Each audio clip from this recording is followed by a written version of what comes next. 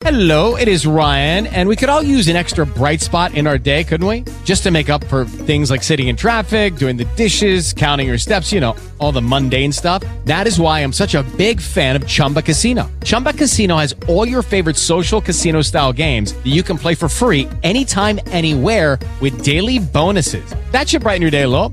Actually, a lot. So sign up now at ChumbaCasino.com. That's ChumbaCasino.com. No purchase necessary. VGW Group. Void where prohibited by law. See terms and conditions. 18+. Ladies and gentlemen, my name is John Connell from the Film Consulting and Promoting Initiative Felix Martyr Society. Now, let's start the show. This is Anthony Alex from the Angry Mailman podcast, and you're listening to another fine show from the From Page to Screen Media Empire.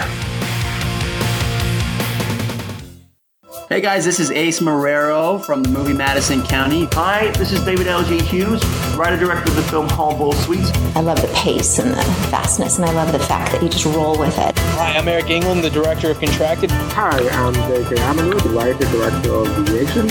My name is Nathan Whitehead, and I wrote the music for Beyond Skyline. Hello, Stuart.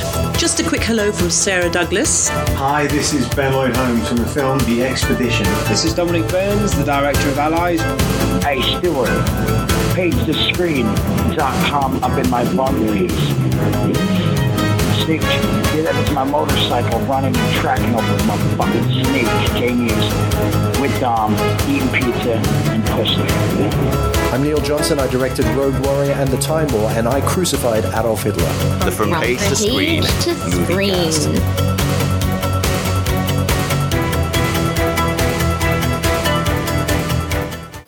Hello. Hello. How are you doing, Mr. Robert Dyer? You all right? I'm fine. How are you? I'm not too bad. I'm tired. I'm absolutely exhausted. I finished work at 8 o'clock this morning. Oh, God. So it was, long set of 4 shifts. And then got home, went to sleep for about 3 hours or whatever. And I was podcasting with John Fouts at 2 o'clock in the afternoon, which was great. I do miss chatting with John. I used to do a lot of shows with him. Sort of on a week-to-week basis. And I think the last time I spoke to him months and months ago. So...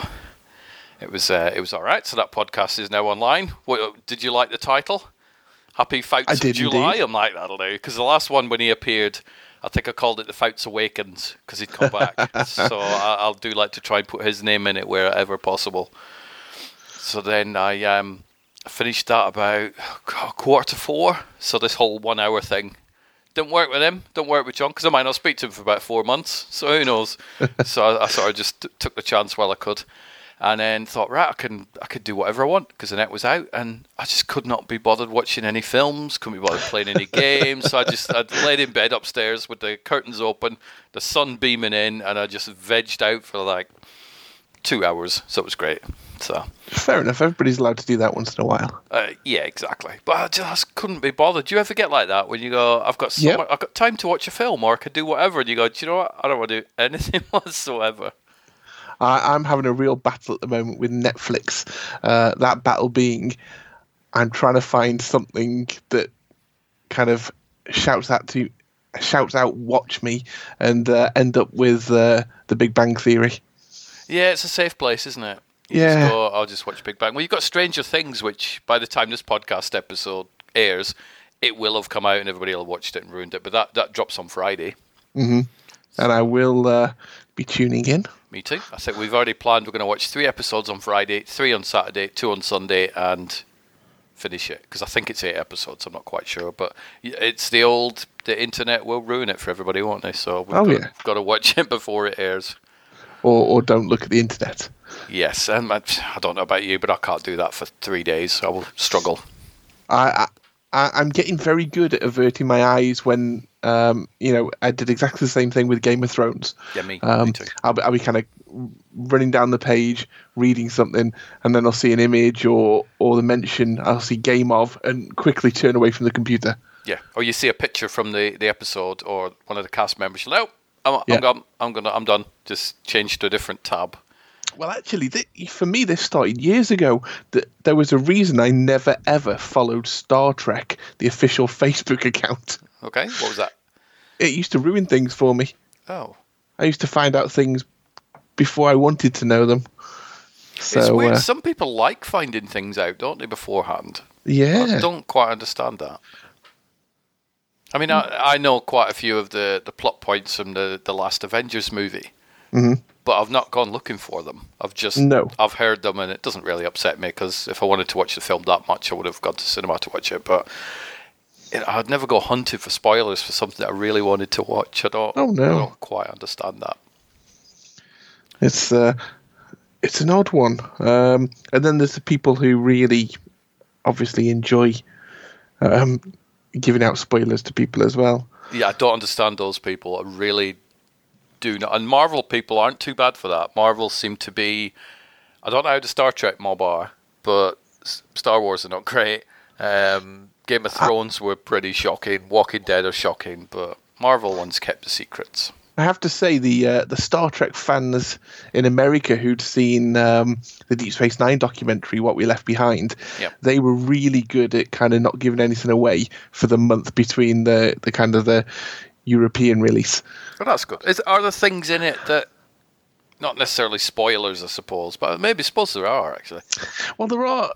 For me, the spoiler out of What We Left Behind is the fact that they got together the original writing team, sat in a room for the day, and fleshed out what would be the start of season 8 if season 8 was to be brought back or recommissioned by CBS at this point in time.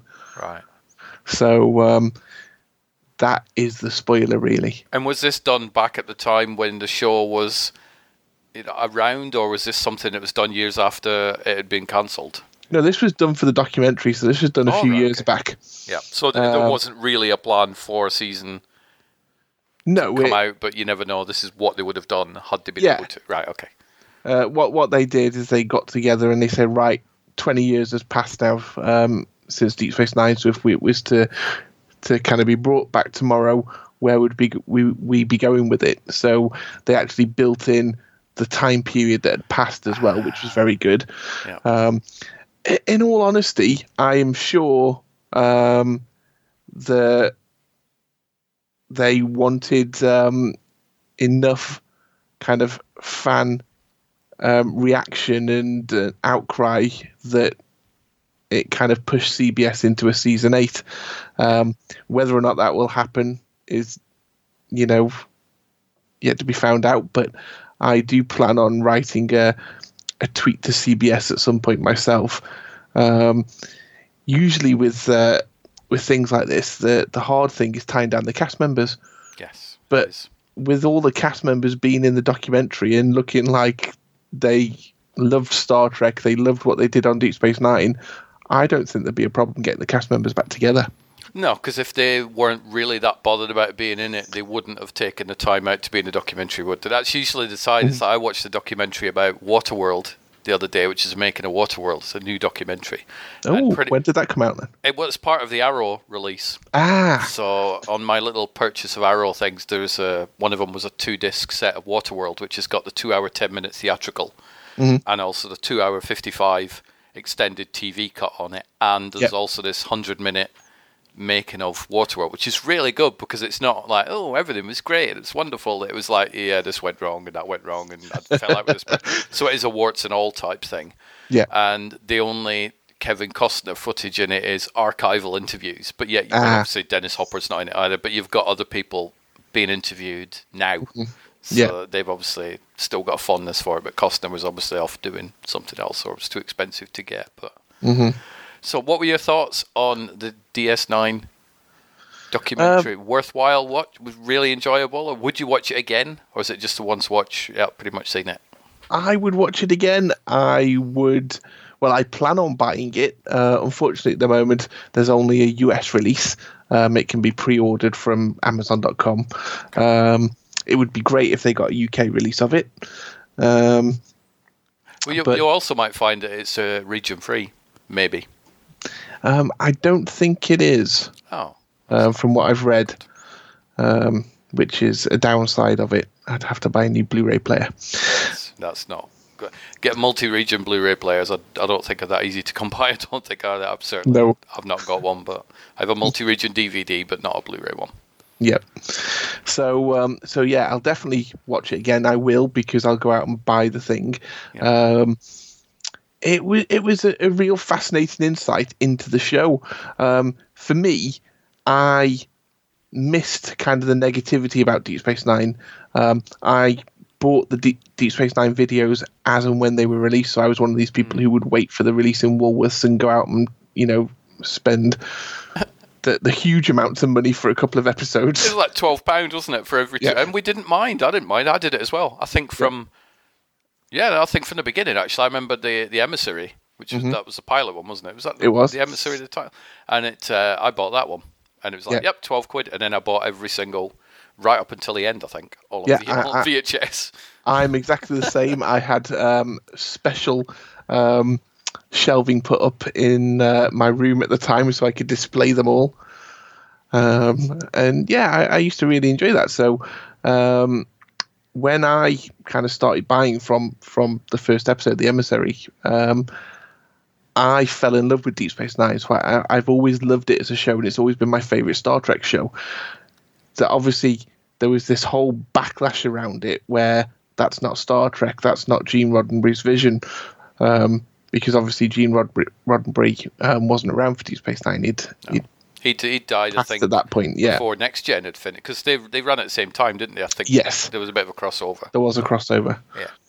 Yeah. So yeah, there was this big backlash, and there's great scenes actually from the documentary where they've got the cast and crew. When I say cast and crew, I'm talking main cast members here, sitting down, and they've handed them kind of printed letters from angry fans demanding that the show be cancelled, that telling them that it's awful, there's plenty of swearing in them as well, and just said, just read that out please for the camera. And they've got the cast members reading that, which actually makes for a fantastic watch.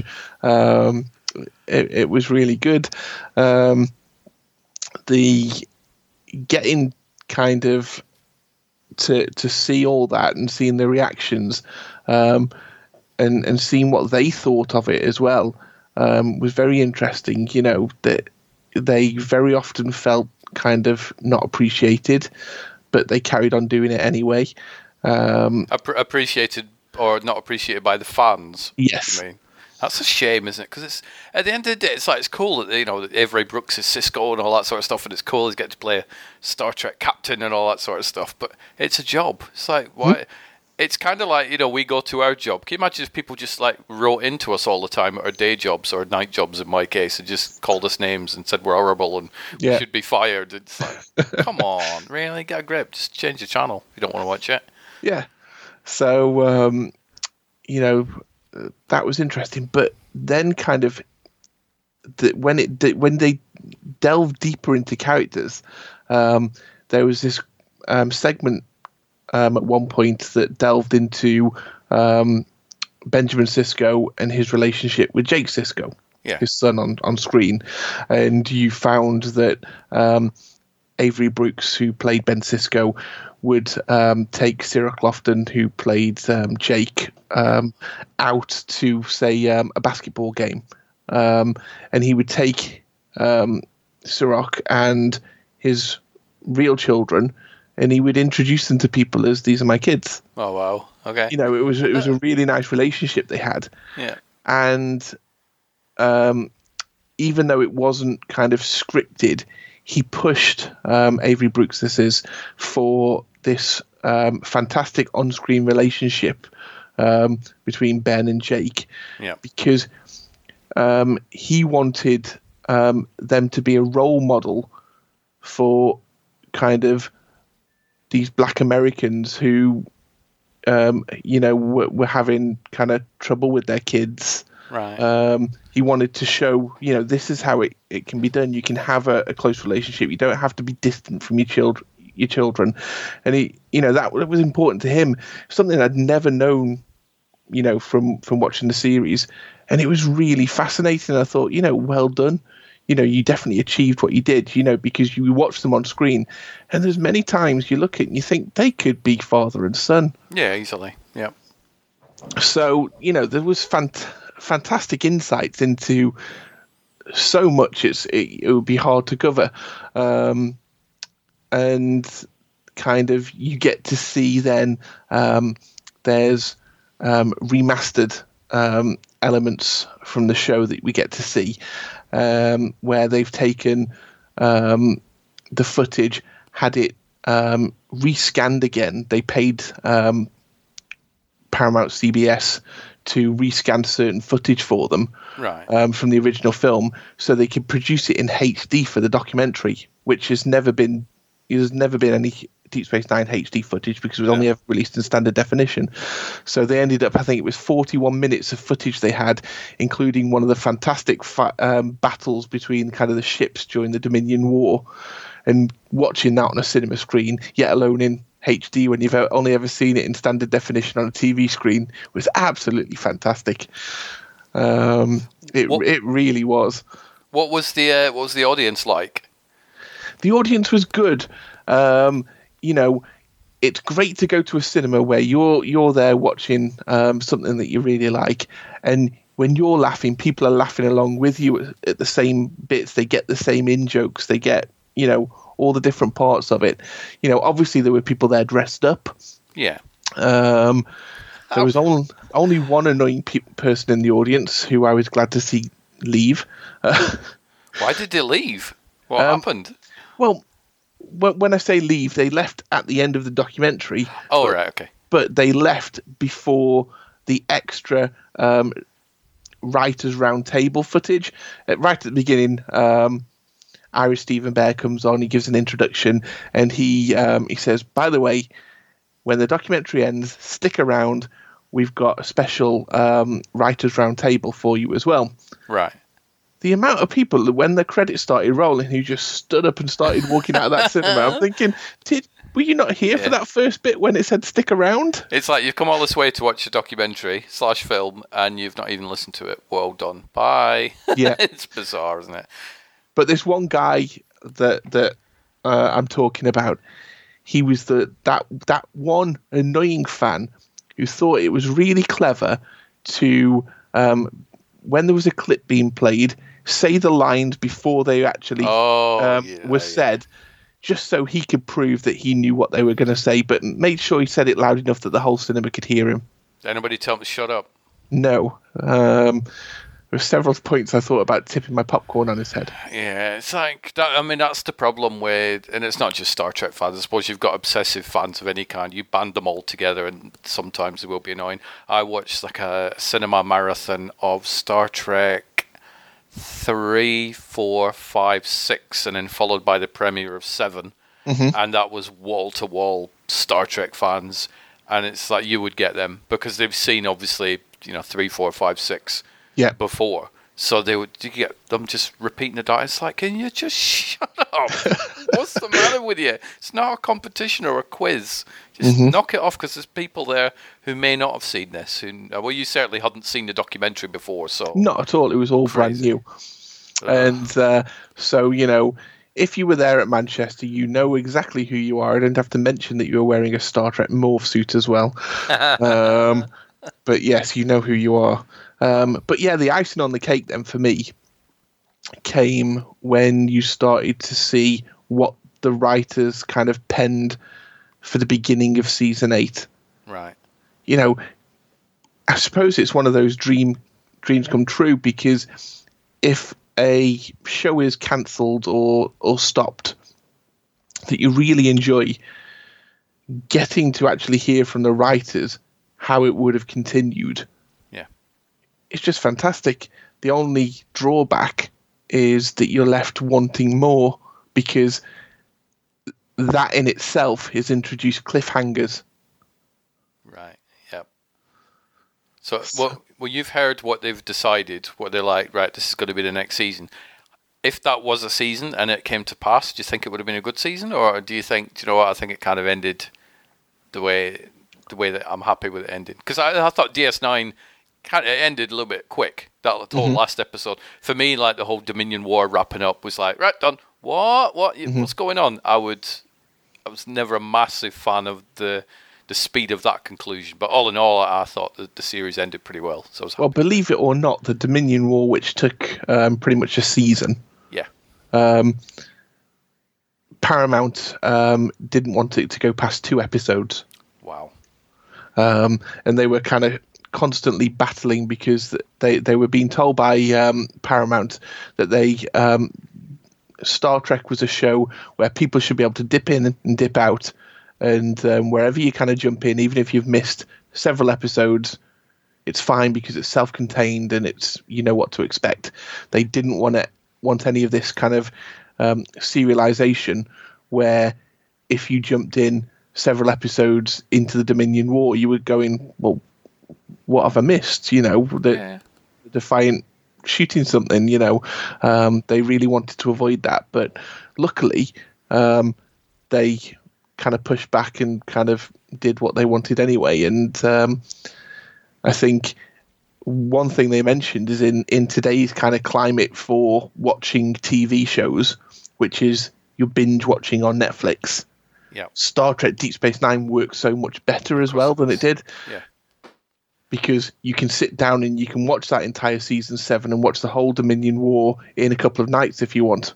Yeah, you can. But I think what you've got to remember, I see Paramount's point at not wanting to do that sort of thing back then, because in the sort of the early 90s, whatever, nobody was doing it then. I remember the first show that did a continuing story that was like a multi-season thing was probably DS9, but then also one called Murder One, which was a single season, 23 episodes, whatever it was, that was just one court case.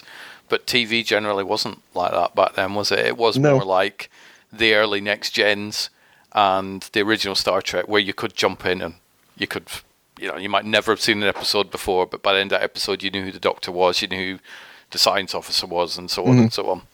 And that's what they were saying, kind of Deep Space Nine pioneered kind of that format, which has now kind of very successfully made its way into TV all over. You know, you only have to look at your Walking Deads and everything, which is kind of one of the most popular shows to have been. So, it was... if you think about it this way, it's like pretty much all of the main big shows are continuing story arcs. Game of Thrones, Breaking Bad, 24...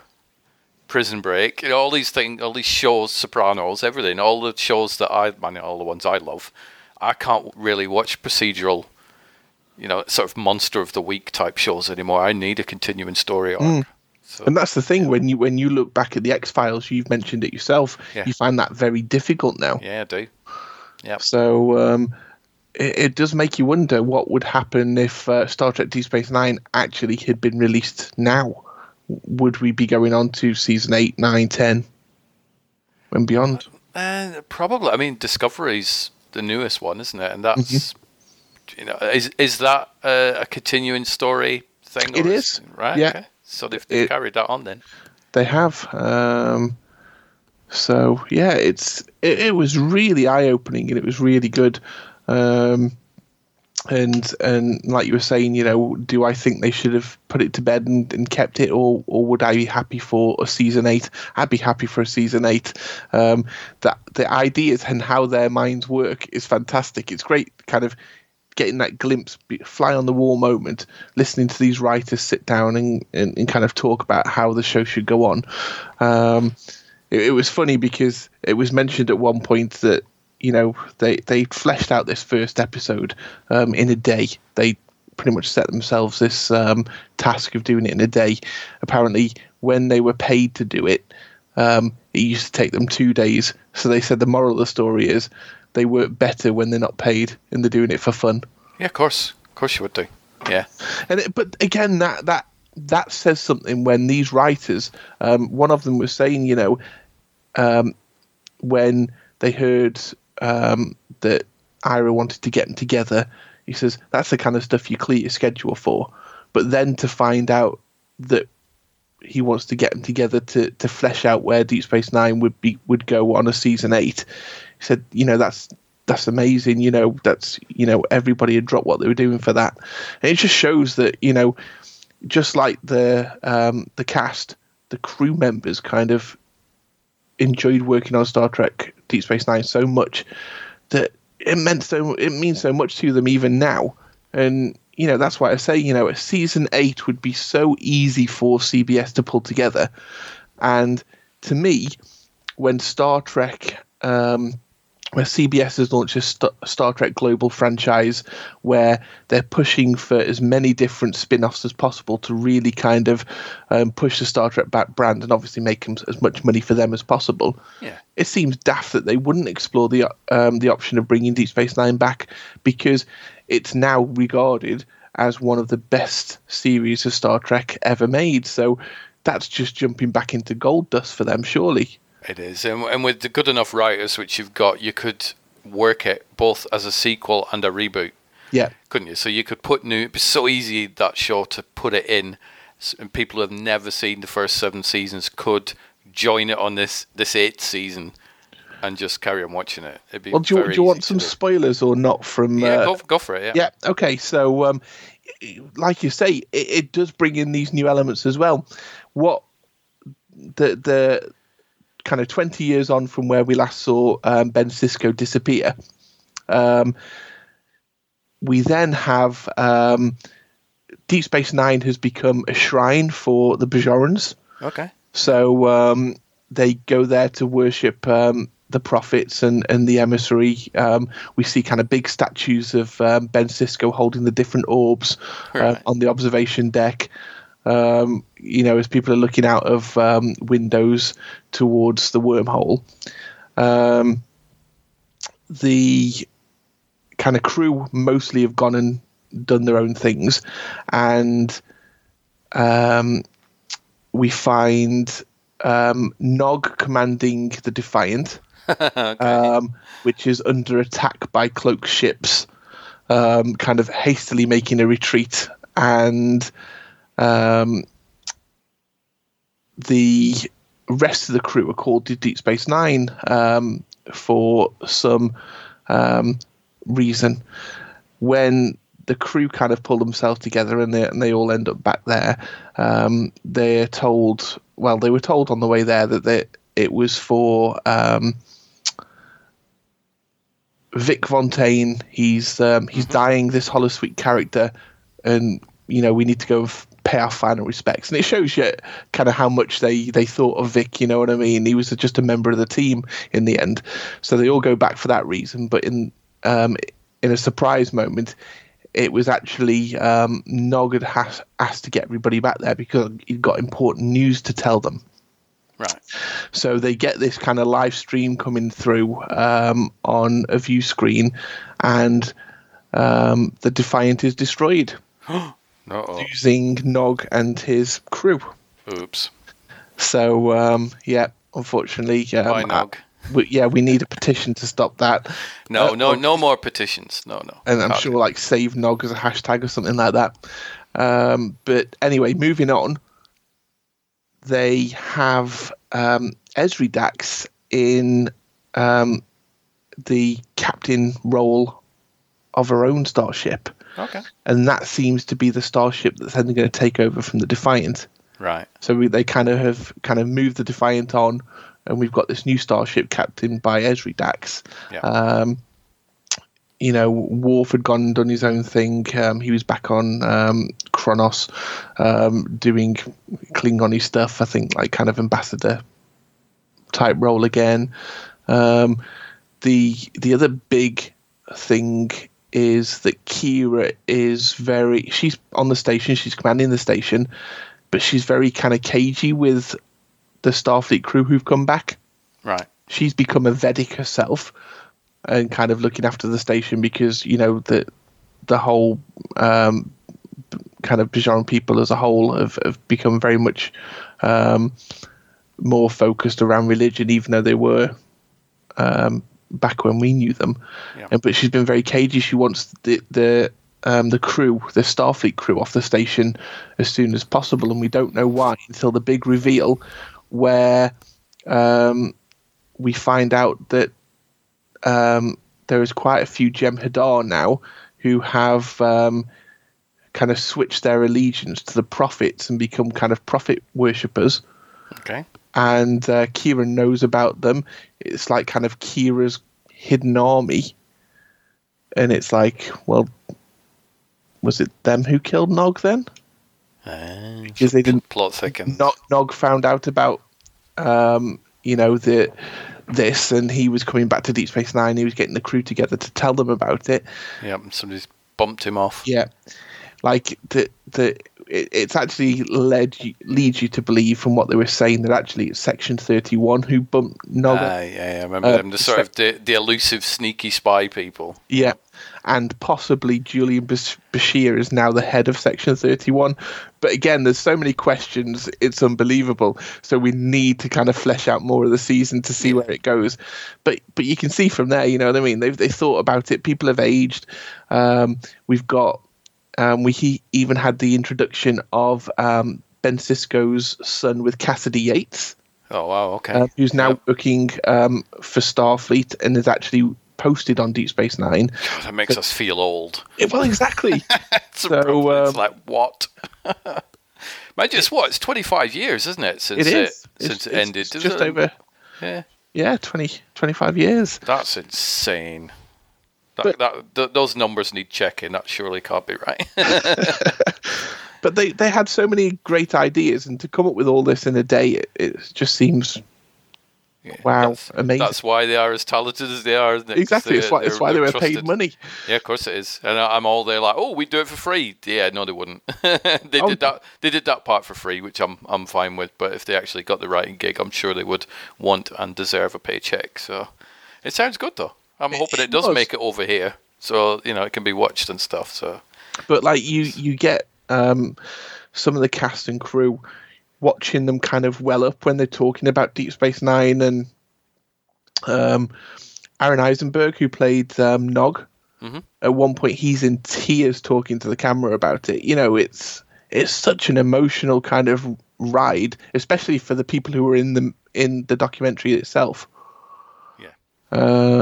That's good. And it sounds like you had an entertaining time watching it, other than the one idiot who decided to be a subtitle, and the cinema, which I know I'd mentioned briefly to you previously. Yeah. So no poster. Yeah, no poster. Obviously everybody kind of came out of this thing and they were straight on Twitter posting kind of their thoughts, and people were posting pictures.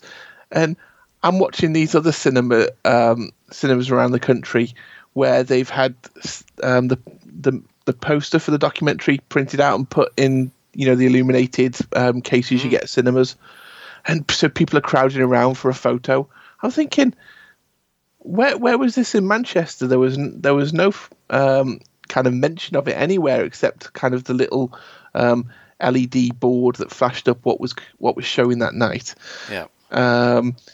As you walk through the door in the cinema, this is the Showcase Cinema in Manchester. Yeah. There's this kind of lovely ticket booking desk, and it's got all these posters and TV screens that are trying to get an upsell. They're trying to tell you that you can get these luxurious leather seats. You have loads of leg room. They're really comfy. You need to spend extra money and upgrade now. And as soon as I walked in and saw this, I'm upgrading. I'm here one night only, Star Trek.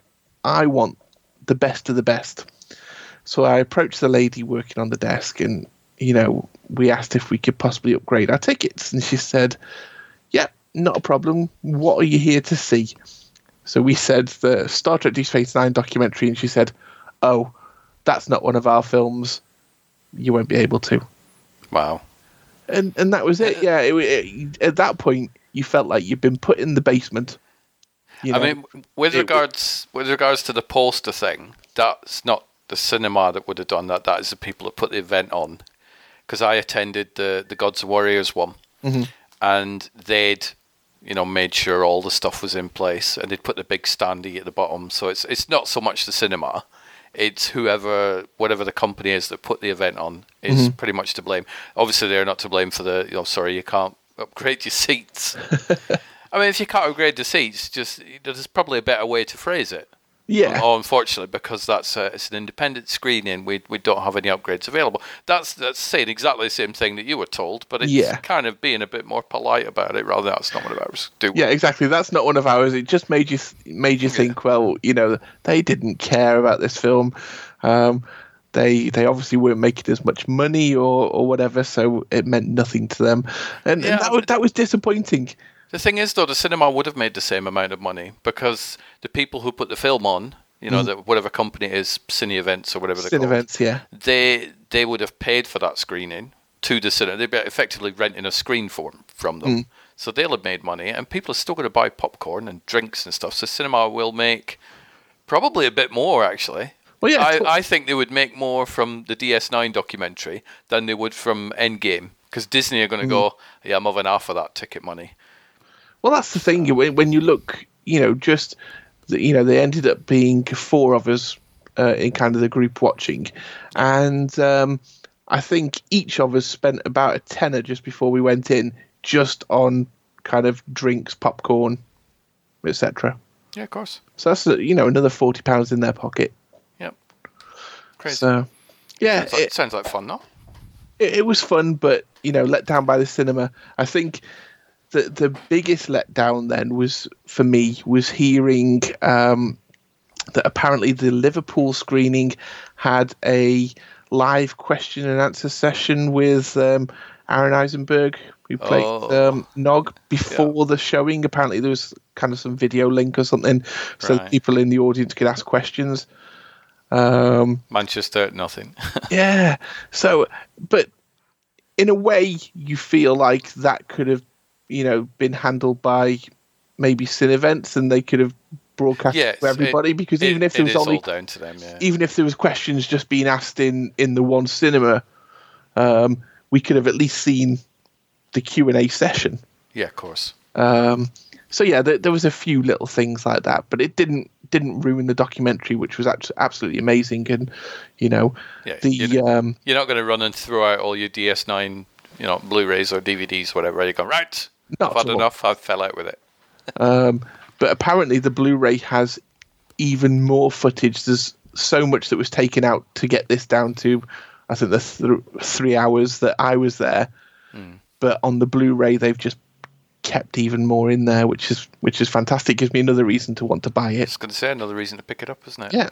Which is pretty good. So that was me, and it was great. Has it inspired you to maybe make your own documentary about something at some point, or?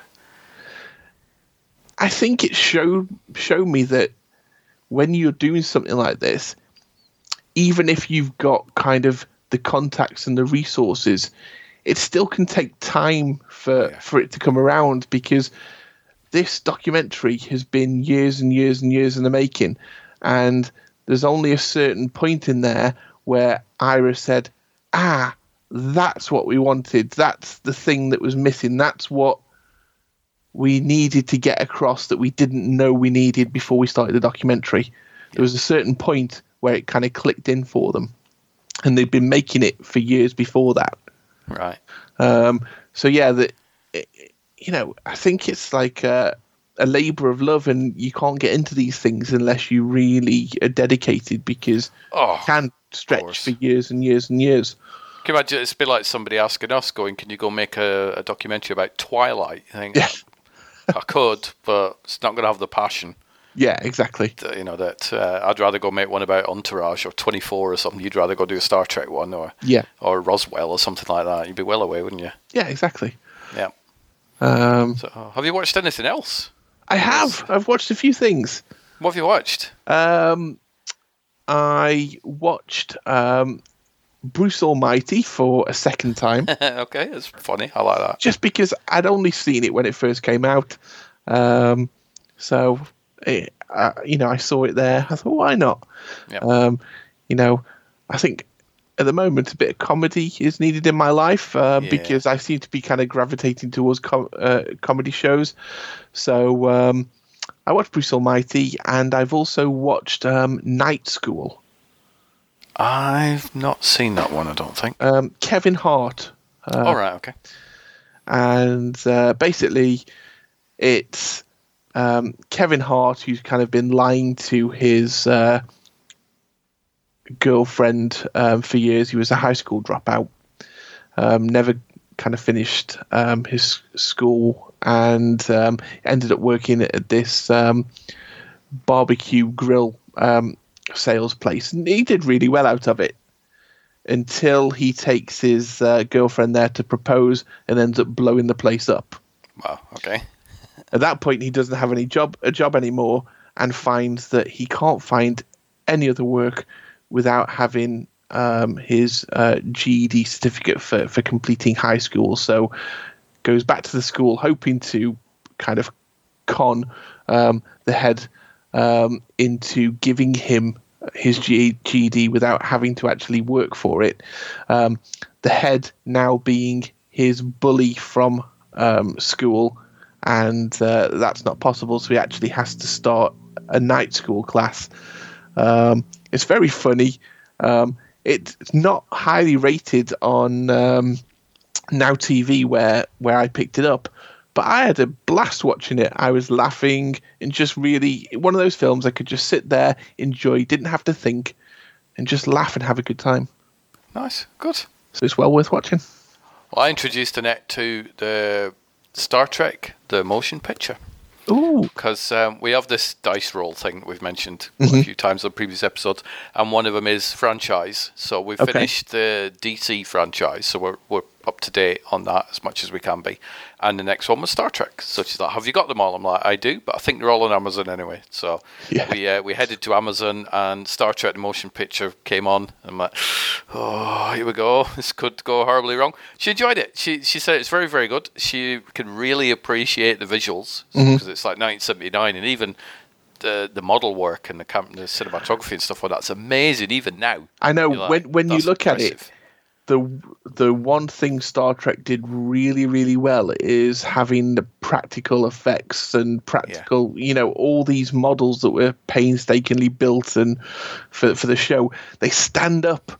They do. To kind of the test of time. Whereas you look at some films, and it's all done by CGI, and it's such a telltale sign. But with Star Trek, it does stand up to that test so well. Well, you watch Avatar, that's dated. You watch Star Trek motion picture, that's not dated as much as Avatar, and there's a massive time difference between those coming out. But she, I think, what's the way she summed it up? I liked it, I can appreciate it, but not a lot happened. I'm like, you kind of got a point. Not a lot does really happen in Star Trek the motion picture. And the version I watched, though, was the one on Amazon. I think it's just a theatrical. So it's 2 hours, 10 minutes, which is shorter than the actual director's cut that Robert Wise put together years later and tinkered around with the visual effects and stuff. So it's quite nice to go back and watch a slightly different version than the one I'm used to watching. But I enjoyed watching it. I still love the soundtrack to that. Oh, the soundtrack from Star Trek, all down the years, it's definitely up there as one of the best soundtracks you can get. And the opening shot on the motion picture, when it's a single camera pan that goes upside down and left over the Klingon warbird, that still gives me goosebumps. That shot, it's fantastic camera work. So just to go all super geeky, but it was So next time she was a bit. Are all the Star Trek movies like this? Because she's seen some of them. She's seen the Generations, so she's seen that one, and she's seen the reboots, or a couple of them anyway. So she's seen the first one and the second one. But she's not seen any of the other Kirk or the Picard years. So she's kind of like, are they all a bit like the first one? I'm like, no. I think they learned a lesson from the first one. And number 2 is more like a feature-length type episode thing. So, well, yeah, and number 2 is definitely rated as one of the best. So, yeah, they do rate that, and I don't. Wrath of Khan. Generations is mine, or Generations, Insurrection. Pretty much all the next gen ones I prefer those to the majority of the Kirk years. You see, Generations is one where I really feel, again, the amount of times we talk about kind of cast getting backlash for things, really feel for Marina, Anna Troy, because even now she's getting jokes about crashing the Enterprise. Woman drivers. Yeah, exactly. You're left in charge of it for a few minutes, and look what you do. To be fair, I got hit by a shockwave, so there's not many drivers that could actually pull out of that one. Yeah, exactly. You try driving down the road with a Klingon bird of prey decloaking and firing torpedoes at you and see what happens with you. It's like, get a grip. But no, I mean, I suppose for me, the series, I prefer the Next Gen cast anyway to the original cast. But I'm looking forward to rewatching Star Trek Wrath of Khan because I haven't seen that for many years. And then obviously watching 3, 4, 5, 6, etc. So it's, but yeah, that's what we watched. I watched the Waterworld thing. I've just watched way too much. I think really watched a lot of stuff. I've been. I went out and picked Avatar 3D Blu-ray up. Oh. Which I've not yet tested it, but I did test Jurassic World 3D Blu-ray on the PlayStation VR, and it's weird. It works. You know, it sort of comes out of you and stuff. That's why I thought if I'm picking up a 3D Blu-ray, then I'm going to pick Avatar up because that is like the benchmark tech demo, isn't it? These 3D Blu-rays, it is just you're looking at the screen and things jump out at you. You can't turn left and right and see. No. Yeah, it's like you're at the cinema. So it's not IMAX. Do they make IMAX films? Yes. Can you get an IMAX film for your PlayStation VR? No, you can't get an IMAX one, but you can watch anything through your VR headset, and it's like you're watching it on a 226-inch screen. Which that number is actually correct. That's not like a made-up number. So, because Bob came round the other week, and I went, right, I'm going to show you 3 things. I'm going to let you put Skyrim on, and you can test that one. And so just put it on and see what you think. 25 minutes he had it on. I'm like, that's kind of longer than a test. And then and I are looking at each other going, does he remember he's in our house? Is he drifted off into Skyrim world? Is he going to play all 300 hours? Should we just go out? Should we go have some lunch? Go watch Avengers or something? But yeah, about 25 minutes after he took the headset off, I went, no, it's pretty good that. So I guess he got lost in that world. And then I put on just a regular Die Hard Blu-ray. And that is amazing because it's like you're watching it at the cinema. So if you watch your very, very favourite film through a VR headset, it's just 2D, but it's like you're watching it on a massive screen. It's really cool and weird. You have to make sure you buy lots of popcorn before you do that so you can get the full cinema experience. Pretty much, and have somebody sitting in front of you just reading the script out, which is always a bonus. And then the third thing was testing the 3D Blu-ray, which is rather strange because the VR headset isn't a 3D lens by any means, but it does work, so it's quite odd. Wow.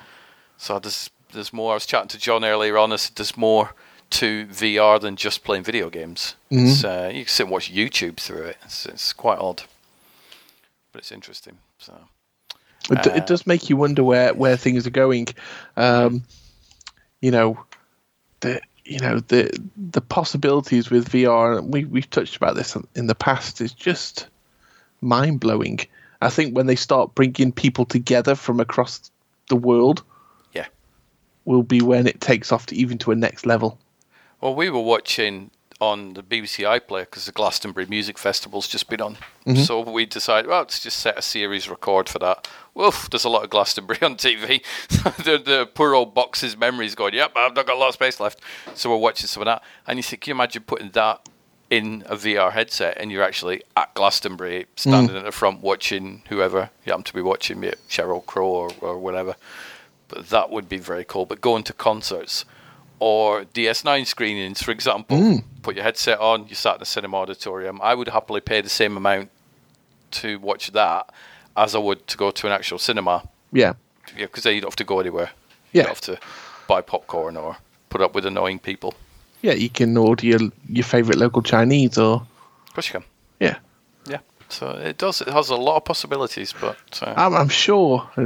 You might know, so correct me if I'm wrong. I'm sure I've seen an advert actually for kind of maybe Premiership football or something like that, where you can actually kind of be sitting in the crowd and looking around and seeing kind of what's going on. Yeah, I can believe it. So it's like, and I have no real interest in going to a Premiership thing or whatever, but I would probably put a VR headset on and just go, you know what, I'm going to try it because I just want to see how weird it is. Yeah, it was like one of the free apps. You put it on and you watch everybody else's created video content. One of these, you're in a nightclub just watching a DJ stuff. That's not my scene at all. I'm not a nightclubby, let's go watch a DJ sort of by any means.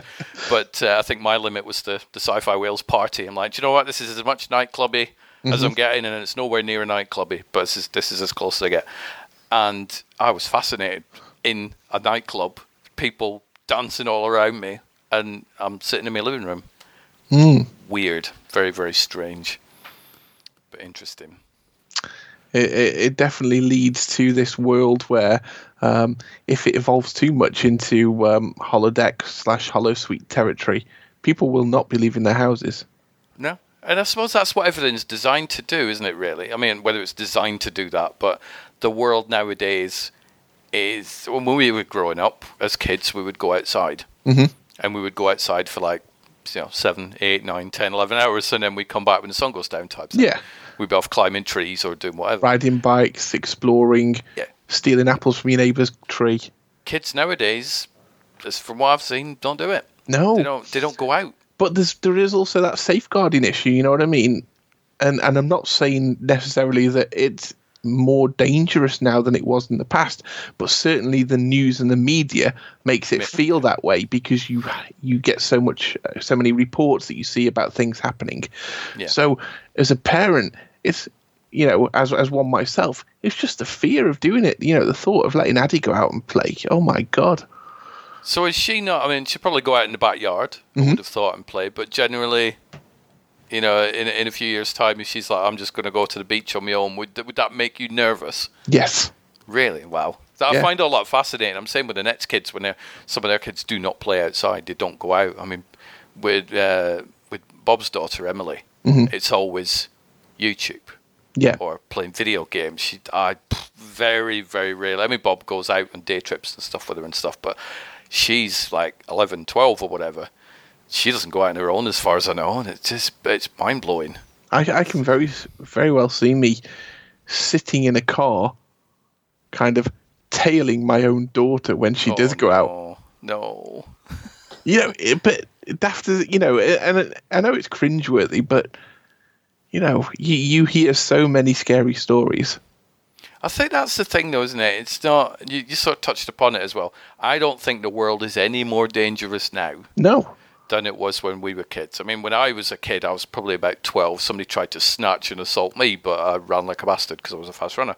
So I knew people that were very dangerous people, and so the world that I grew up in was not safe.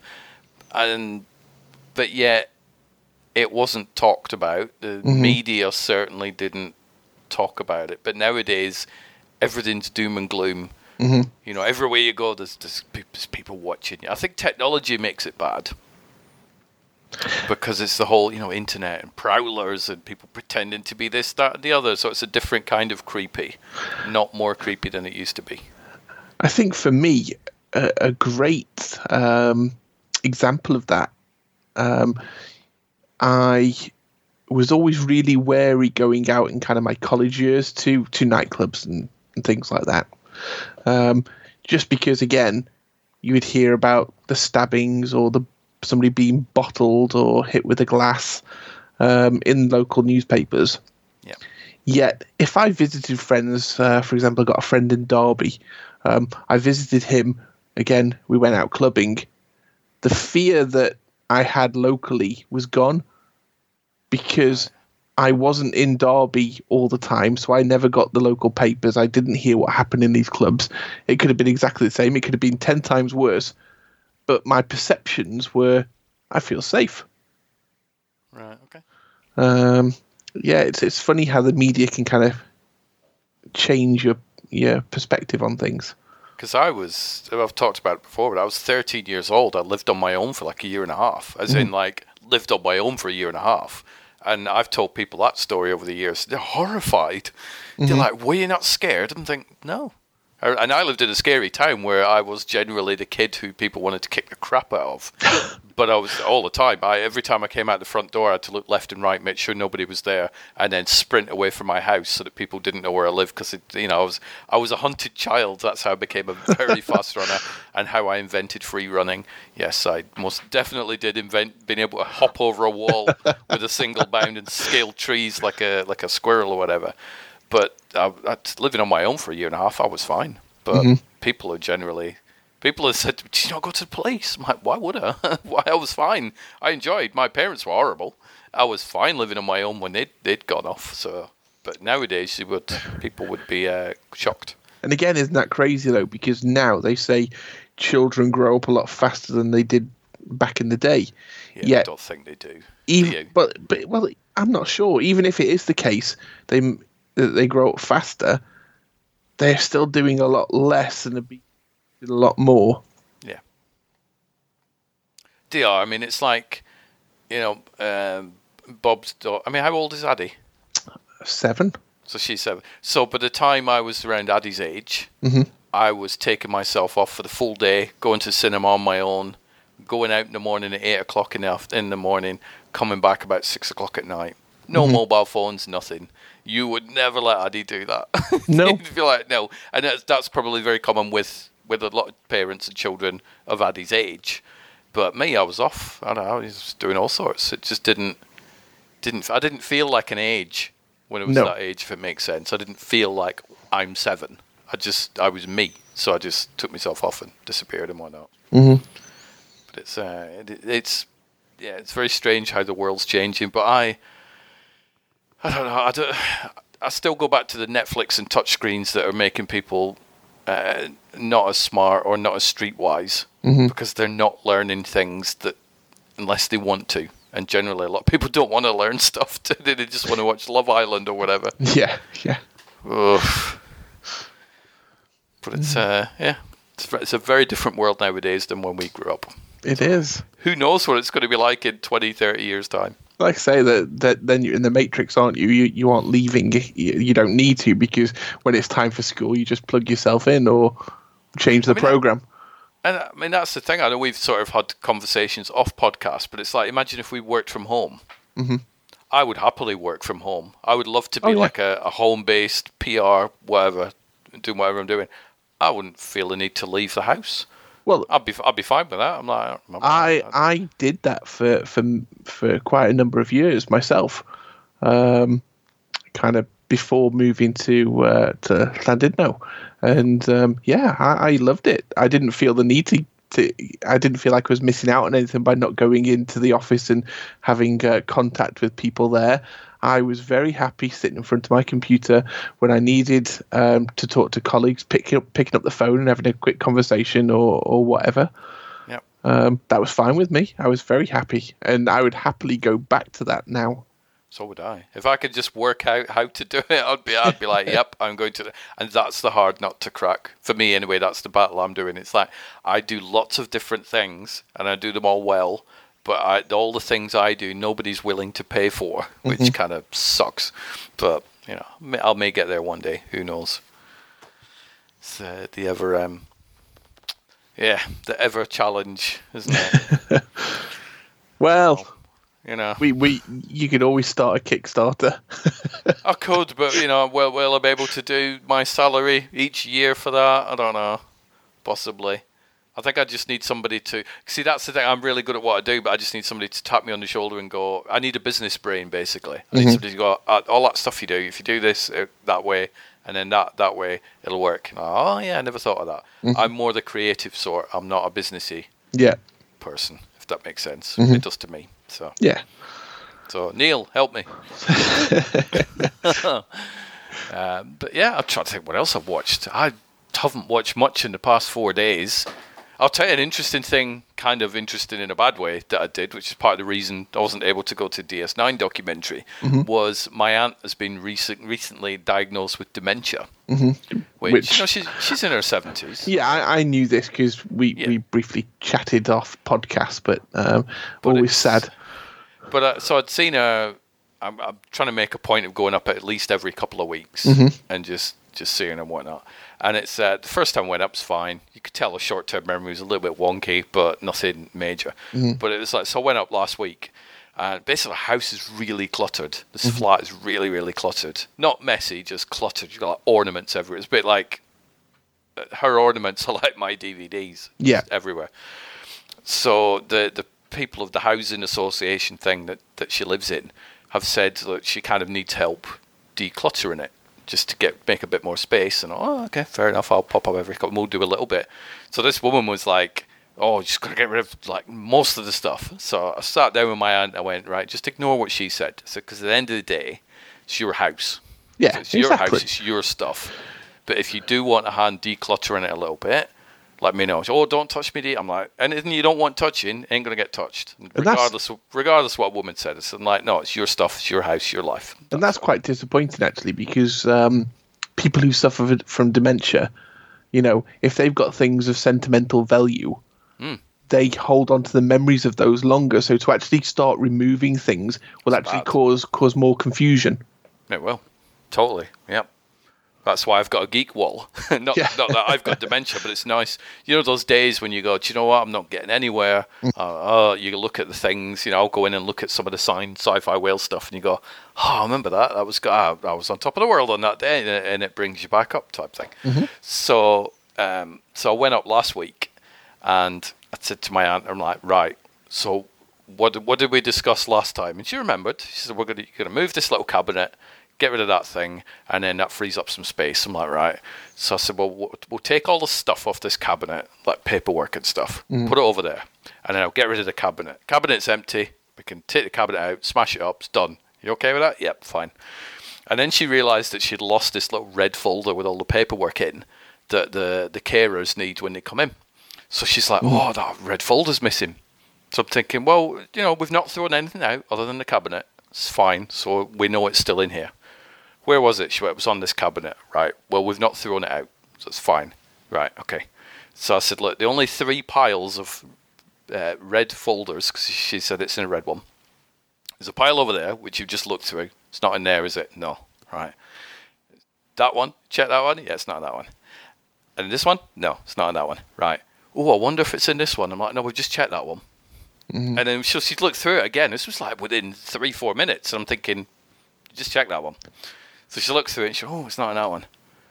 Oh, I wonder if it's in this one. No, we've just checked that one like 3 minutes ago. And it's like, oh my God, it's the short-term memory is bizarre to watch. Mm-hmm. Because it's like, we've all, you and me probably forget stuff now and again. Oh no, was that today? But generally, we can remember more than 5 minutes.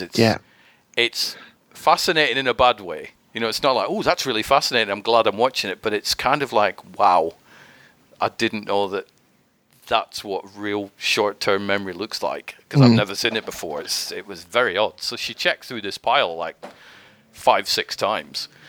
And I'm like, no, we've already checked it. What's the matter with you? We looked. We've not thrown it out. And we found it. Funnily enough, it was in one of the other piles that she checked through. But it's like, what? Very, very strange to see. Yeah, but her long-term memory is as sharp as a button.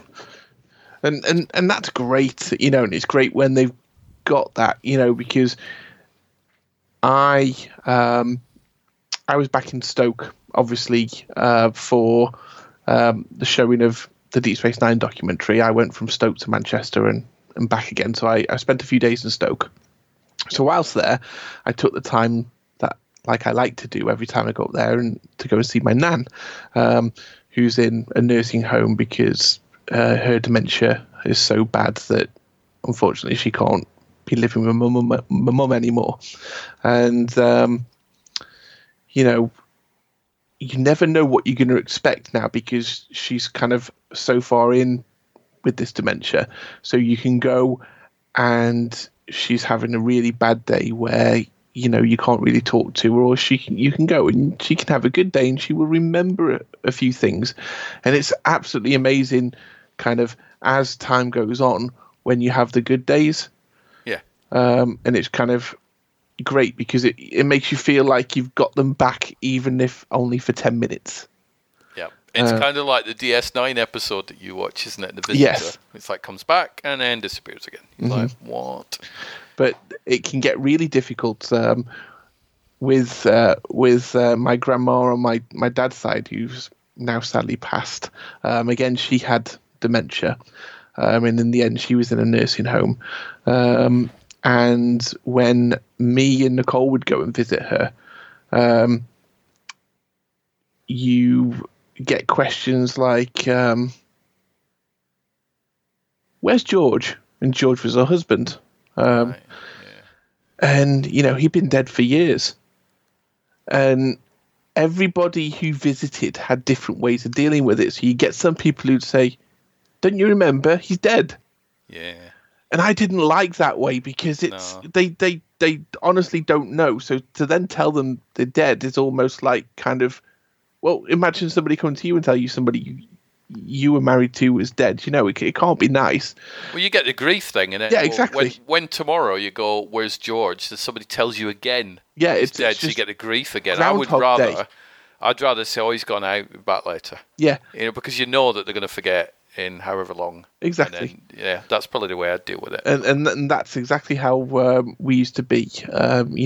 She'd ask the question and we'd be like, oh, we're not sure. I'm sure we'll be back at some point, though. Don't worry about it. And just kind of move the conversation on. It's very strange, but it's I am pondering the idea of asking her, because she's not lost it or anything yet, but you can tell that her memories and stuff will get worse.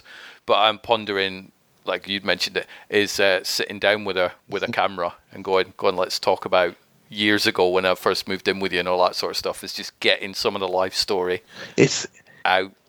But for her, but also for me, because it's like I don't know what it was like when I moved in for her, because I was this 15-year-old kid that she'd never really met, who'd moved from Scotland to England, and she looked after him type thing.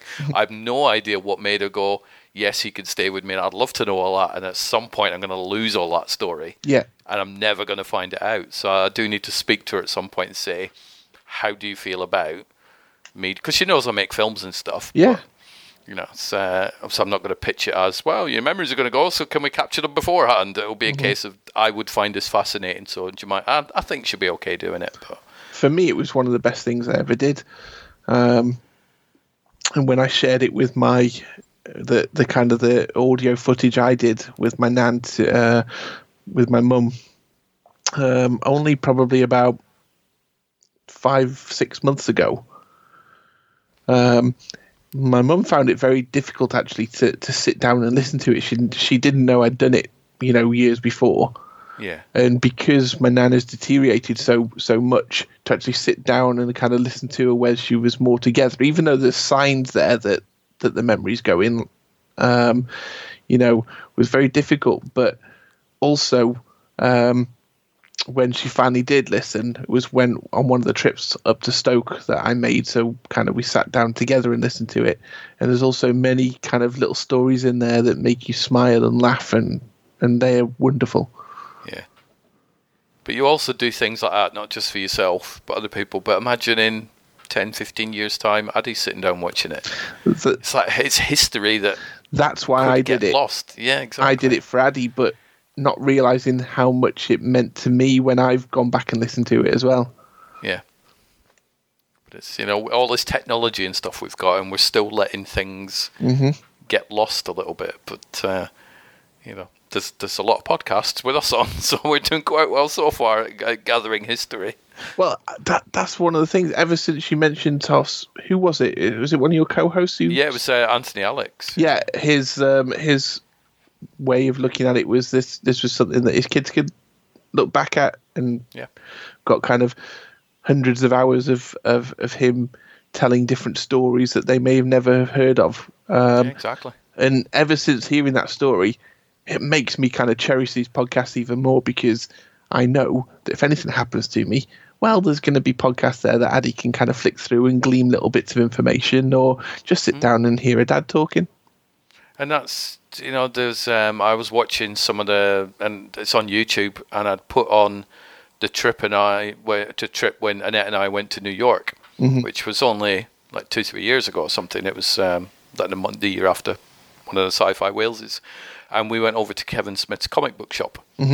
And so we found the shop, and we're like, oh, let's go in. And I did this little intro outside, because I was obviously planning on using this thing in Experience and Comic-Con, but I ended up not doing, because it just felt a bit disjointed or whatever. And I went in and I was chatting to, the camera's still running, but you can't really see any footage because I had the camera down at my side. And I was chatting to the guy behind the counter, going blah, blah, blah, how's things? Oh, we've come all the way from England and all this sort of stuff, and we're having a chat. And then he introduced me to the actual Kevin Smith's friends, from the comic book, and I got a picture taken, and the guy took the picture, and maybe a month after, this guy died. Oh. And because we saw it on Twitter, I'm like, oh my God, that's the guy that we were chatting to, and he took the picture. And so, effectively, the photo that he took of us is one of the last photos that he ever took in that shop type thing. And yet you could hear him talking on the video, and you're like, my God, nobody knows that this person who died, that's him. Yeah. There is audio of him having a conversation before it, and it's the same with the podcast. There's some of the very early episodes of the podcast that I've done.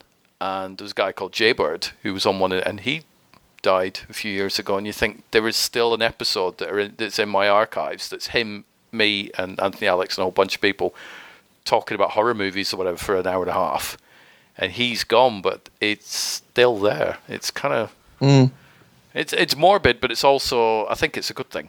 Yeah, that this thing does exist, because when we were growing up or whatever, as in like pre-internet, unless you wrote a book. Or you were in a movie, or maybe a home Cine 8 film or something. There was very, very few sort of bits captured of us. And again, that's when you look at the technology that we've just been talking about, which kind of is keeping kids in the house nowadays. Yeah, that's where it comes into its own, because kind of the arrival of mobile phones with a camera stuck to them that will kind of shoot a 1080p or 4K video now, and the amount of footage being kind of captured, uploaded onto Facebook or whatever, and shared with people, it means that kind of kids nowadays will kind of be able to look back at themselves, will be able to look back at their parents and things that they've done with them with a lot more ease than kind of people who grew up 50 years ago. I mean, I looked somebody on Facebook who, I don't have a lot, I didn't have friends when I went to school, but there was some people I knew, and as adults, they will find you on Facebook and add them and stuff. And she sent me this picture the other day, she tagged me into it, and I've asked her now, I'm like, how old are the kids in that picture? She went, about 4. And there's a picture of me, apparently, 4 years old. And it's like, I didn't even know that picture existed, because there's very few pictures of me as a kid, because my parents kept them all, and my mother decided she burnt them all or something. She got rid of them, basically. Yeah. Because my aunt once said to her, she's like, have you got any pictures? And my mother said, he's not having any of them. I refuse. I'm like, okay, fine, go fuck yourself. And so I never got any. But I've got a very small amount. And then to look at that one, I didn't even recognize myself. Because at one point I went, is that me? And she came back going, no, I thought the one at the front was you. And I'm like, I don't know, maybe it is. No idea. Don't even recognize myself. So it's a very strange world, I think. But I made sure I saved a copy of that picture, and I showed Annette, and she was like, oh my God. I'm like, I guess it's me, but I don't know. I ain't got a clue. So it's kind of weird. But that is technology. So. But as time goes on, it does make me realise, I've got many pictures from, digital cameras, phones, etc. I really need to start thinking of a better way to archive them than just sitting on a PC or sitting around on memory cards. Because one day I'm going to be unlucky and one of these things is going to fail. I'm going to lose some stuff. I need to think about, well, maybe do I get some kind of private cloud storage where I can put stuff on, as well as then having the physical backup at home, and there's a few different places. Do it like, I'd probably suggest doing it like I've done with the podcasts. So, I've got the podcasts online and stuff on TalkShoe and whatnot, but I also make sure that at the end of each year I back them up onto a physical DVD. Yeah. And then that way there is an archive. So if someday I get hit by a bus or whatever, and somebody's clearing through my stuff, they will find this CD full of MP3s and go, oh, what's that? That's like 6 or 7 years worth of podcast episodes. Because the thing is, it's like, if it's on your PC, people might not even know it's on there. Well, exactly.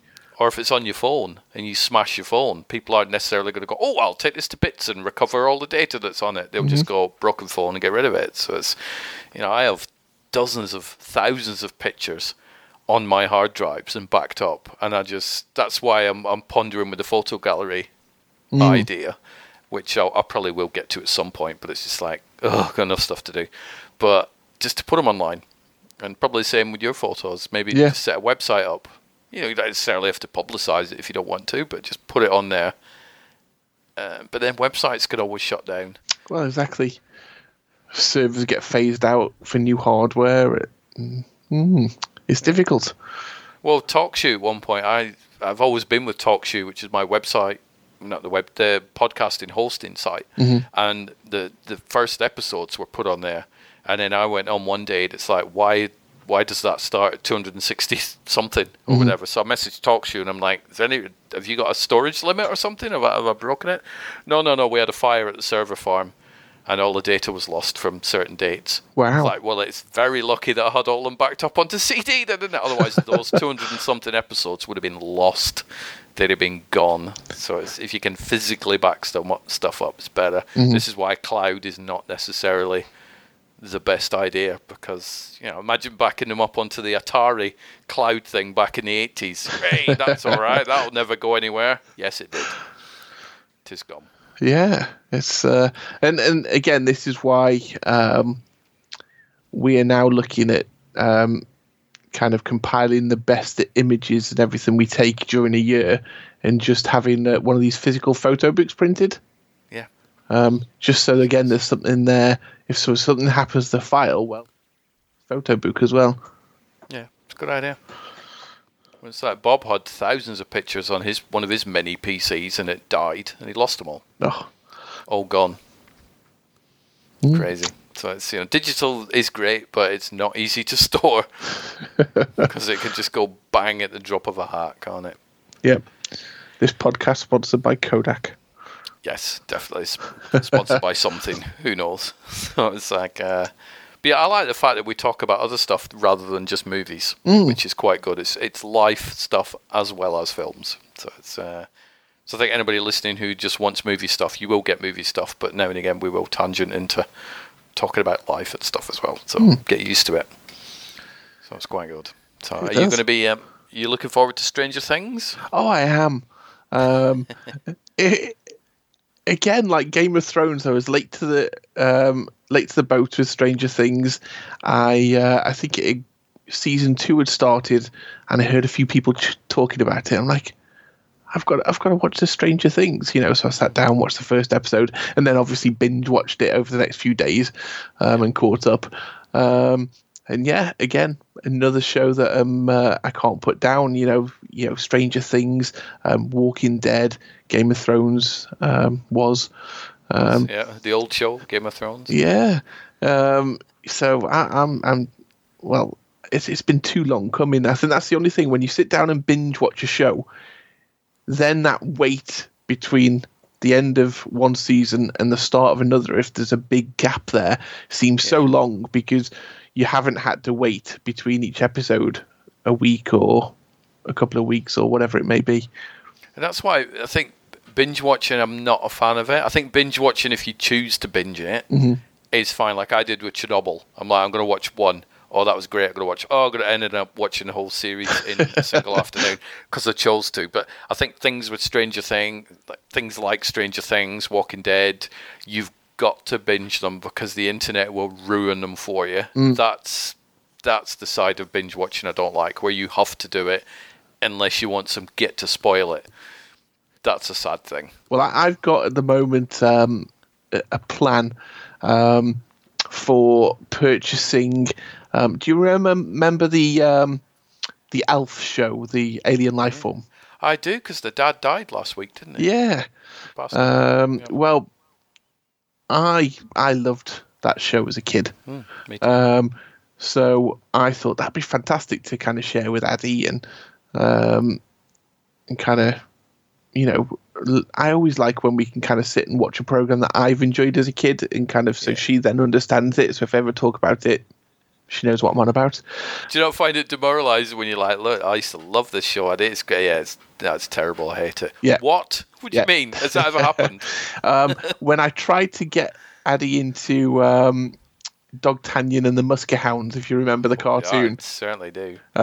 She kind of, she stuck around for the theme tune. She thought that was all right. But as soon as it got to the cartoon, that was it. She was off in another room watching Dora the Explorer or whatever it may be.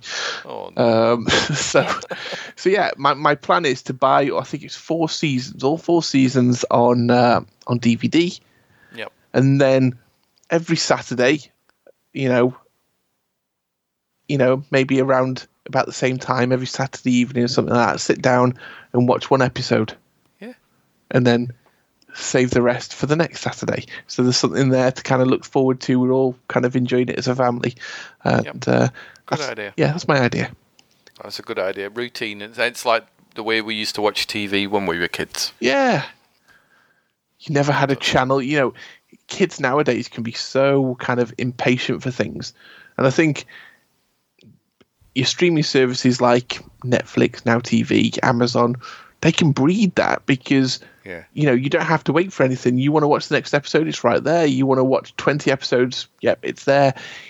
You remember being a kid and you had a few channels to choose from. And if you stayed home from school, then unless it was lunchtime and, they put on something, you were out of luck. But you think, it brings me back to the old Netflix and touchscreen type thing. It's like when we were growing up, you would end up watching things that you probably wouldn't watch, but you watched them anyway because there was nothing else on. Yeah.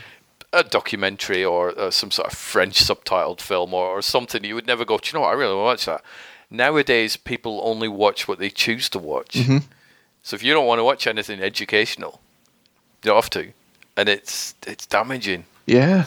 I've seen so many of my favourite films over the years that are still in my top 20 now that I would probably never have watched, but I kind of ended up watching them anyway. It's like Devil Wears Prada is a great example. That's a film I had no interest in watching because I thought, you know what, it's not made for me. Meryl Streep's all right, but it's not my type of film. But Annette and I were on holiday somewhere, and we would watch, oh, look, an English-speaking channel. Let's just watch that. And the film came on, and I watched it. It was great. I love it. It's a very good film, but I would never have chosen to watch it. Yeah. So it's just, I do miss TV viewing the way we used to watch it. Yeah, there was something nice about it. And, I always kind of, and you wouldn't really say it was golden age of TV, but one of the things I really remember fondly as a kid was sitting down for a Saturday afternoon of ITV viewing, just about tea time. I'd go and visit my dad. We'd have a Chinese together, and we'd stick on ITV. So you either got like kind of something like Knight Rider, Gladiators, Baywatch, A-Team, sort of stuff. Wrestling, WCW wrestling, and I've got really fond memories of that, and part of me wants to kind of try and hang on to it by kind of, again, buying Baywatch on DVD,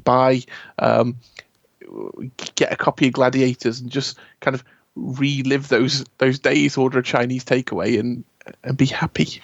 Well, that's why we have like an 80s night or something. You go, do you know what, for 80s weekend, so for like the first weekend in August, everything we watch is going to be between these years and nothing else. So it's like a good idea. But that's why we do the dice roll. Mm-hmm. And I rejigged it, so it's like I use 2 dice, or 2 die, or whatever they call them. Bob would be like, oh, it's this way. I'm like, shut up. So I've got 2 dices and a pair of dice, or pair of die. And it's a 6-column grid. Put a lot of thought into this, and it's like roll the first dice and it will choose the column, and then roll the second dice and it will choose the number. So obviously you got like 36 different things on that or whatever, and depending which number it comes in, it'll be like Netflix film, British miniseries, screener, carry-on film, horror movie, something like that. So it takes away the right, I'm going to purposely go watch that. Yeah. And then depending, I've got these little like shoebox things that are in a cupboard. So for example, I've got one that's the horror box, and in it there's about 7 or 8 DVDs or Blu-rays that are face down, so you can't read the spine. Mm-hmm. So it's like, right, something out of the horror box. Close your eyes, pick a random one out, watch it, done. So it is kind of like the way we used to watch it as kids, where you don't necessarily know what you're going to be watching. Mm. And it's so much more fun. Yeah. For the podcast, if I think I'm just going to watch Ray Donovan all week, that's kind of cool for me, but if somebody isn't watching Ray Donovan or isn't familiar with it, they're going to check out and not listen. But it's like, what have I watched? And I won't go through in reviews, but what have I watched? I watched, in the past couple of weeks, Deadwood the movie, Independence Day Resurgence, The Mule, Star Trek the motion picture, Children of a Lesser God from 1986, Stephen King's Cell, Dream Lover from 2002, and The Making of Waterworld. So that's like such a wide mix of stuff because of this dice rolls. And that's the thing, you know, I've mentioned so many times that if it's up to me, I'll just always choose something sci-fi.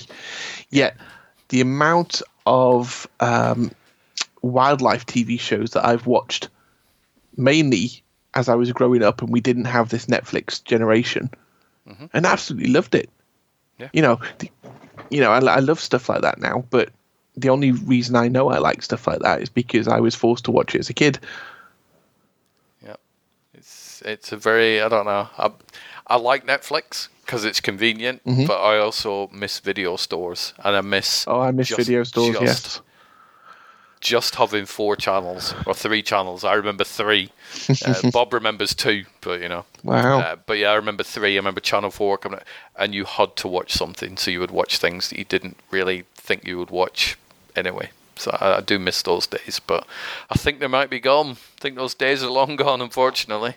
Yep, unless you're sitting in your holodeck and somebody's, like you say, night, and that's what you're forced to do. Yep, just get a pair of dice. And a grid, and you just find all the different things you've got to watch, and you just put them in the grid, and you go, roll a dice, done. It is very good. I highly recommend doing that. It's kind of an extreme way to watch things on TV, but it works. So, what are you up to for the next few days then? We'll say working, and then off on Friday? Yes, I've got more website work to do.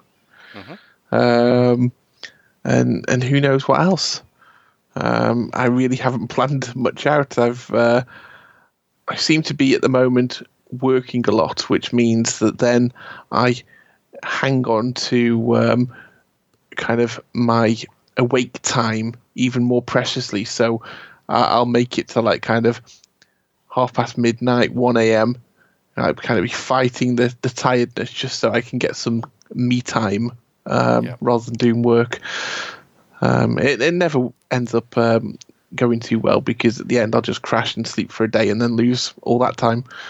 Yeah, same here. I to sort of battle to stay awake today. I wanted to go to sleep because I was tired, but it's like, do you know what? I'm glad I've got the 2 podcasts to do today. Otherwise, I'd have just crashed and wasted a day. But I have a lot of guest podcasts lined up. I made the wonderful mistake of putting out a tweet saying any filmmakers want to jump on a podcast at some point, let me know. I have about 15 of these things over the next few months, which will be fun because I do miss doing it. I miss the publicity angle, which is something I want to push back into. And so people listening to these will get a crazy mix of different shows over the next few months. But I don't want to do all 15 in a week or 2 weeks, so some of these people are going to have to wait till like October, November before they get their slot. But yeah, so it's fun. So we've got to build a little media empire, haven't we? Well, exactly. I'm churning out the websites as fast as possible. Yes. Well, I've got a WordPress website called From Lens to Screen, which is just, there's nothing on it in a minute, but I've just, for some reason, I must have signed up for that before. So it's a free one, so it's not like I paid for it. But I've renewed my WordPress one for another 12 months. It automatically decided to renew itself earlier this week. I'm like, thanks for that. Much appreciated. But I'm sure I'll also be having a phone call with you about hosting websites soon, and just in case you do want to resurrect your WordPress stuff or on that one anyway, and move the current one, then I'm sure I'll be speaking to you about that. Yes, and I'm still want a photo gallery at some point. Not a problem as well. Mimi-wise, it's a quick Mimi update. I've taken all the footage that I've shot, not edited it whatsoever, put it all into one big long clip, and I've copied it onto my phone because I am now going to start memorizing the footage before I even touch the editing. Have you started watching it then? I've watched clips of it, and it all looks pretty good. I'm quite. None of it's blurry and horrible. You're happy then? I'm happy so far. Great. I love the end. The shot that I thought was going to be, oh my god, I hope that works. It looks great. It's because it was shot in near enough pitch black, which is not a great light thing to film in by any means, but it does look fantastic. And then I also re-rendered the whole lot as black and white. So I've got two versions of it because I still don't know whether I'm going to do it color or black and white. I may do both versions. I'm not sure yet, but I've not started editing. But I'm just trying to realize what footage I've got, so then I can turn it into what I need to. It's an hour and 20 worth of footage that's been shot. I mean, some of that's multiple takes, so it's not like I've shot an 80-minute film or anything. But it'll give me enough footage to choose from to then assemble the first film and stuff. So it's things are moving slowly. They're getting there. When do you think we'll start to see any footage, or will we see any footage before the first kind of film's released, or will it kind of like, is there going to be any kind of outtakes released first, or teasers? Or well, I'd already shot the teaser trailer stuff a few weeks before, but my brain is now going, do you know what, you could maybe use some of that footage you shot there in the actual film. So I'm not quite sure at the minute, because I've not built the film in my head. I've got the script, obviously, and it's like, this is what I want. But then it's like somebody giving you Lego bricks for a house, and you go, brilliant, and then they give you all this extra stuff, and you go, ooh, I could build a porch with those extra bits. Yeah. So it's kind of a bit like that at the minute, but I'm not rushing into it, because I'm speaking to Neil Johnson quite a lot. And I'm like, how do you do this? How do you do that? So he's been amazing with his advice, and most of it I'm taking. But I told... I'd call you crazy if you didn't. Yeah, well, it's like he told me to do it one way, and I'm like, yep, I get it. And then I was telling Annette, I said, I'm going to also do it this other way, and I'm going to copy it onto my phone and look at it, and blah. And she went, well, that's not what Neil told you to do. I'm like, no, I'm just going to try it a different way as well. She went, so you're not going to do what he says? No, I am, but I'm just going to do it this other way as well. Yeah, that's all right. As well as, so it's like I'm not altering any of the master footage that I've got. You've kind of got to find your own way to do it as well. So I'm certainly not going, how dare you, Neil? Stop giving me advice that I know will work. I'm going to do it my way because I know better than you. I certainly do not know better than him. But I'm just tweaking around, trying to find what's comfortable for me as well, which I'm sure he'll just nod and go, that's the way you're supposed to do it. Yeah. So, but it's, I quite like the black and white stuff. It does look good, but I still don't know whether it'll be colour or black and white. Not quite sure, but there'll be versions of both. So I'll probably edit the whole thing in colour and then just turn it black and white afterwards, so there'll be two versions. But and then at some point I'm looking forward to shooting the second one, which I'm getting very excited about, because that'll be so much easier to shoot than the first one. That's just like one location, point a camera at a face, pretty much done, other than a couple of tricky shots. So. But even then, even if that wasn't the case, I'm sure you've learned so much from doing this first one now. Oh, tons. Yeah. And then the third one potentially will be feature length. Ooh. Which is... You heard it here first. Yes. It's it has definitely got... I need to sit down with Lamissa and go, right, this is my plan for the third one. How do you feel about that? And I'm hoping that she'll be all right. I'm definitely all right with that. I'm fully up for the plans that I've got on that, but we shall see. I can't really discuss more on that because there's like some casted things that are going on at the minute, but I'm quite excited about a potential feature length third Mimi film. Yeah, if you need a couple of like ugly podcasters in the background, me and Bob, I'm sure, could volunteer. I thought you were going to say me then. And if you, I've uploaded the new podcast as well this afternoon that I did with John. Yeah. So, obviously it'll have been uploaded a week ago if people are listening to this one. But have a listen to that because I go into a lot of the Mimi stories on that one. And everybody can listen at geekhousepodcast.com. Yes, you can. I know some people have listened already, which is quite good. It only went up this afternoon. But no, that would be a fun one for you to listen to as well, because I know you used to listen to the podcast before you were on them. I did. You don't tend to now you're on them, because what's the point? You're yeah, exactly. I spent my time on the day job today listening to the War of the World, but the new generation one. Yes. Which I think you'd mentioned to me because I'd always Liam Neeson one. Yeah, the Liam Neeson one. I'd already always stuck with the original, so I listened to that one today. It's interesting. I still would prefer the Richard Burton one. Yeah, but it's as a gimmicky thing. It's like, do you know what? It's all right. Actually. I started listening to it. I was thinking, this music's a bit up tempo. But yeah, I enjoyed it. But I'd still go back to the original, I think. Yeah, me too. Mm-hmm. Yep. It's a bit like I've got the Blu-ray of Mad Max Fury Road, which is an amazing film. And on that, there is what's called a black and chrome edition of the film where they've turned it into black and white. And that's great. It looks gorgeous, but I'd still go back to theatrical whenever I watch it. But it's nice to watch something a little bit different now and again. Oh, yeah. So, but I shall go for now. I mean, if you're off on Friday, then we'll have a catch-up off podcast on Friday if you want. Yeah, sounds good. If you're around. Yeah. All right, Rob. Well, thank you again. Thank you. And I will chat to you very soon. Yep. Take care. Take care. Bye-bye. Bye-bye.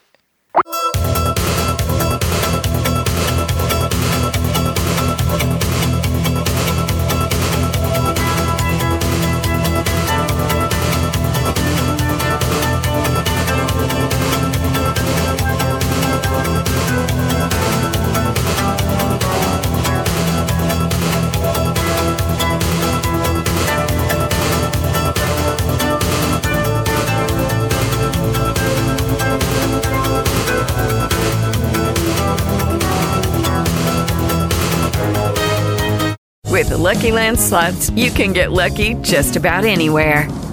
This is your captain speaking. We've got clear runway and the weather's fine, but we're just going to circle up here a while and get lucky. No, nothing like that. It's just these cash prizes add up quick. So I suggest you sit back, keep your tray table upright, and start getting lucky. Play for free at LuckyLandSlots.com. Are you feeling lucky? No purchase necessary. Void where prohibited by law. 18+ terms and conditions apply. See website for details.